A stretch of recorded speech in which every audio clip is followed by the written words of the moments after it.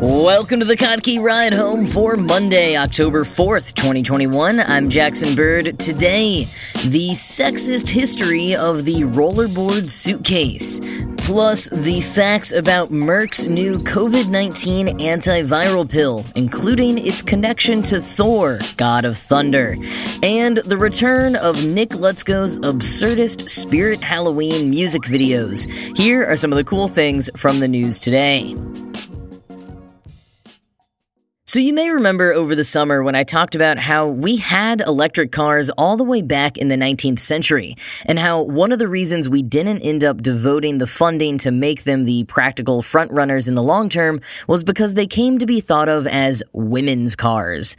Basically, electric cars then, like now, had battery limitations that meant you couldn't get too far on a single charge. They were also much easier to operate and maintain, and since women at the time were perceived as not supposed to be traveling too far on their own anyways, the distance restrictions weren't an issue like they were for men who needed to go off on business and adventures. And of course, women couldn't possibly learn how to fix complicated, always breaking down gas-powered cars, but men wanted to be able to prove their abilities. So gas-powered cars were for manly men and electric cars were for women. But since hardly any women actually drove back then, the funding needed to fix things like the battery limitations on electric cars eventually fizzled out, and we got stuck with gas-powered cars for most of the 20th century. Electric cars are far from the only innovation to suffer from weird ideas about machismo. There have been countless other breakthroughs that stalled out for similar reasons, but one I just learned about is the wheeled suitcase, or rolling luggage, or rollerboards, suitcases with wheels on the bottom that you pull along, whatever you call them. Credit for the invention of the wheeled suitcase usually goes to two men. First, Bernard Sadow in 1970, who put some wheels from a wardrobe on the bottom of a large suitcase and attached a strap to the top. He perfected the design a bit as he applied for a patent, and while it was slow to take off, eventually became a little bit of a hit. But then in 1987, a pilot named Robert Plath invented the rollaboard. That is R-O-L-L-A board, rollaboard, not rollerboard, which is the more common term you often hear gate agents using when they tell you they're gonna have to check your carry-on suitcase because there's no more room in the overhead bins. Roll-a-board is a trademark from Plath and the company he eventually founded, Travel Pro International. The big upgrades from Sadow's design were that the suitcase was now upright, as we tend to think of them today. Sadow's was still on its side in the orientation you might carry it by the handle, and instead of a strap to pull it along, he added the long telescoping handle.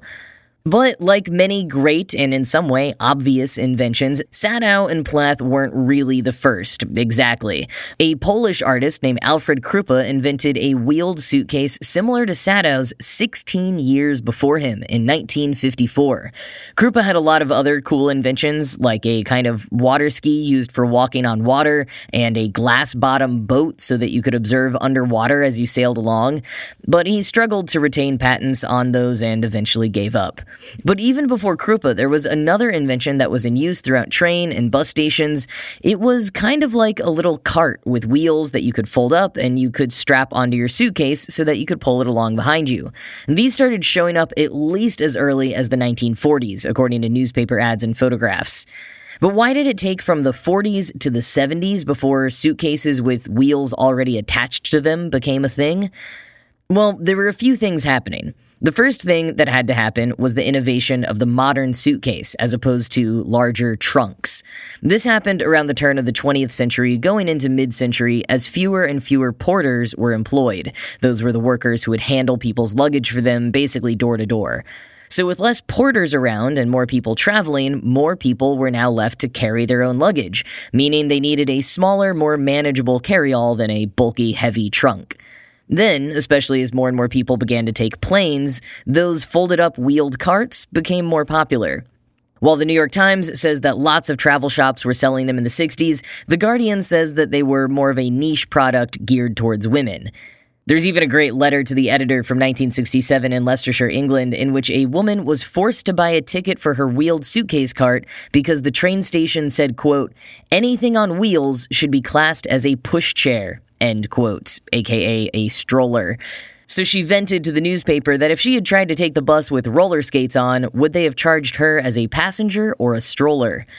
Maybe these fold-up wheel attachments for suitcases were more common for plane travel versus buses, or in the States versus in Britain, but The Guardian argues that the reason why they never really took off, and why it took several decades to go from folded-up wheeled attachment to suitcases with built-in wheels, was because of, well, fragile masculinity and stereotypical assumptions both about people's abilities and their roles in society based on gender.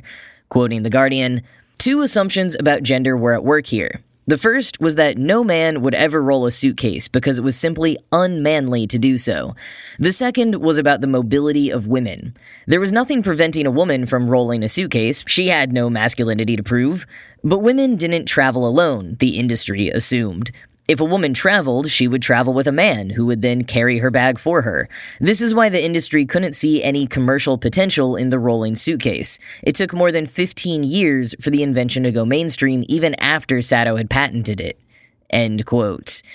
That changed after Plath's innovation turned the suitcase upright and attached that handle. Now, I'm not sure if it was something about the look or the fact that Plath, a pilot himself, initially marketed the rollaboard towards airline professionals, maybe making it seem a bit more of a serious item, or just the fact that more women were traveling independently at that point, so even if it was sometimes thought a bit feminine, there was a big enough market to continue investing in it.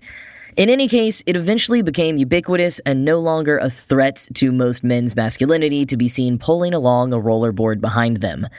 But I think what Katrine Marsal has to say in The Guardian is rather astute, so I'm going to end with quoting her here at length. Quote, "The world is full of people who would rather die than let go of certain notions of masculinity.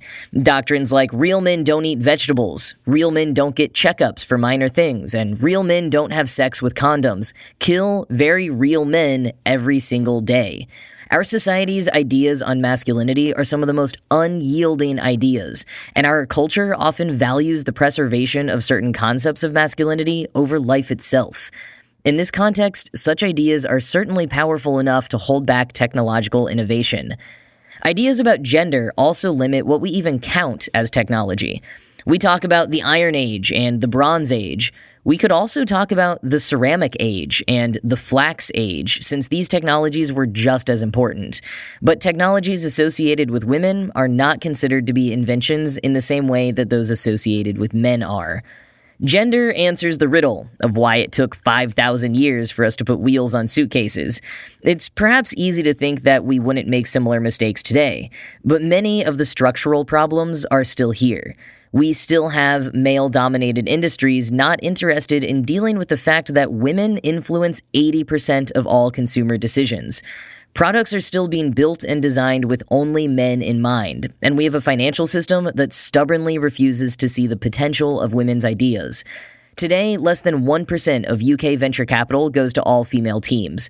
Among the very few women who do get funded, a very large majority are white. Of course, venture capital isn't everything. There are other ways to fund and scale innovation, but the fact that men, more or less, have a monopoly is certainly a symptom of an economy where women's ideas are not heard." End quote.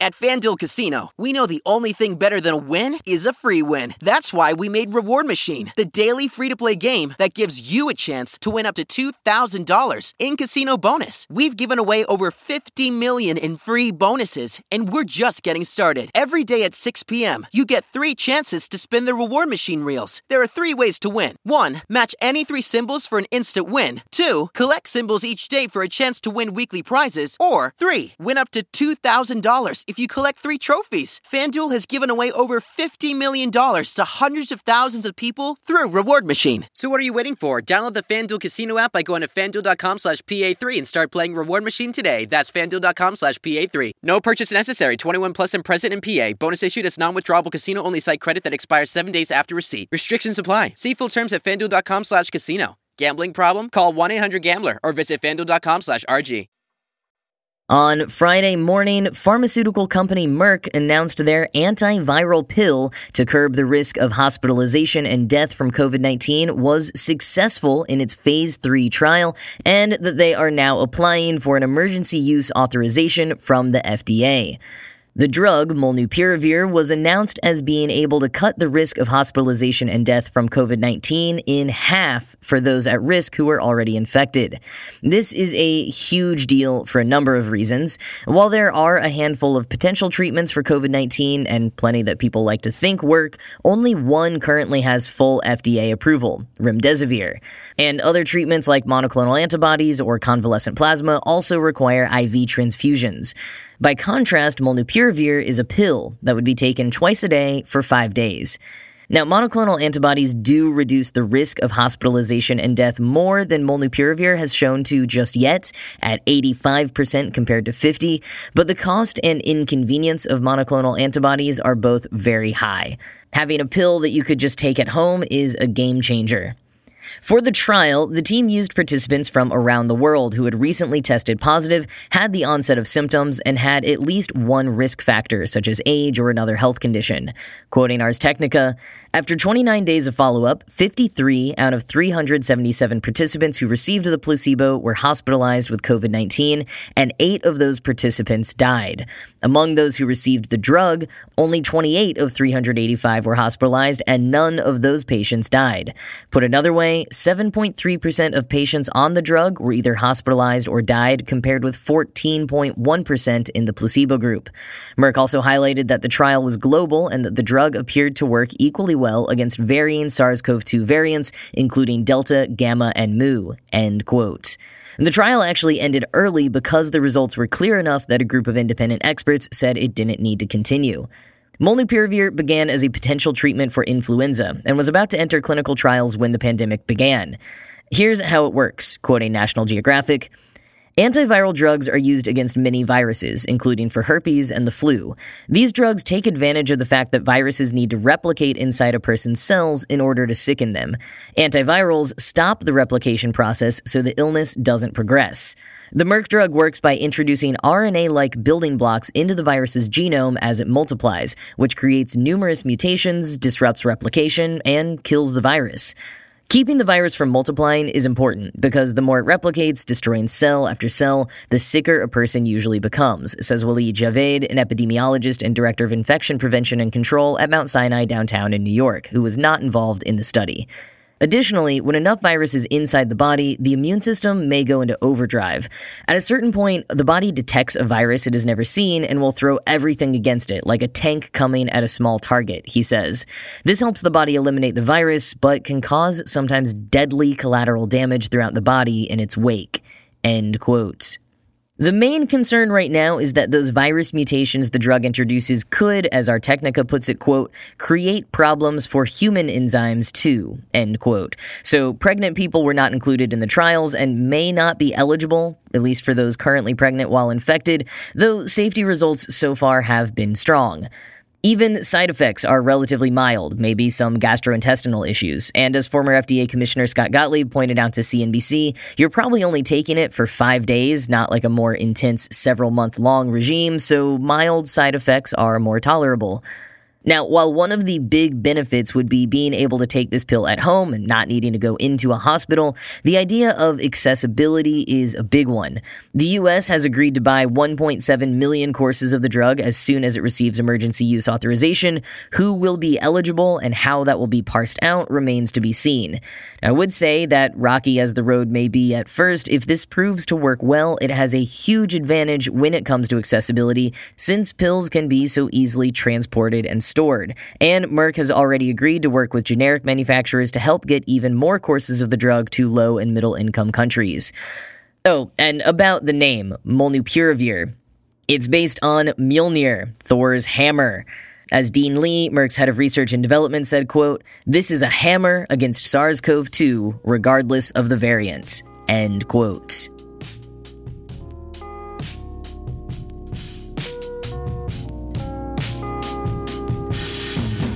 So Nick Lutsko is back with his latest and perhaps final installment in his Spirit Halloween theme song series, which began last year. This one, called Spirit Halloween Planet, begins in a post-apocalyptic world with Lutsko singing, "Why not make what's left of the planet into a Spirit Halloween?" Fair point. Why not? I mean, when the apocalypse comes, I'm sure all that will be left are cockroaches and spirit Halloweens.